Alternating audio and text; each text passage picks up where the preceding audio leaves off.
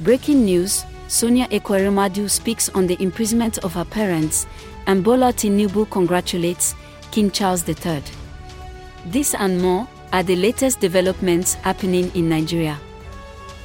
This is a quick summary of Nigeria news headlines on Newscroll at midday. I am Lola, and today is May 7, 2023. Here are top news headlines, filtered from multiple sources.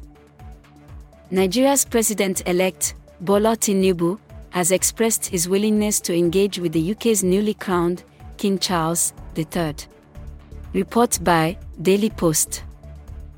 Number 2. An elected Nigerian becomes the first African councillor in Derby, United Kingdom.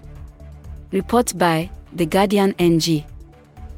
Our final three headlines are as reported by Thisday Newspaper, DW, and the Tribune Online. Number 3. Osun State Governor, Mr. Ademola Adeleke, described all insinuations that he was planning to demote workers and pay them half of their salary every month as false. 4. Sudan clashes persist, despite Saudi-hosted talks. 5. The United Kingdom court sentencing of former Deputy Senate President Ekweremadu and his wife has elicited a poignant response from their daughter, Sonia Ekweremadu. This rounds up the Midday Newscroll headlines broadcast.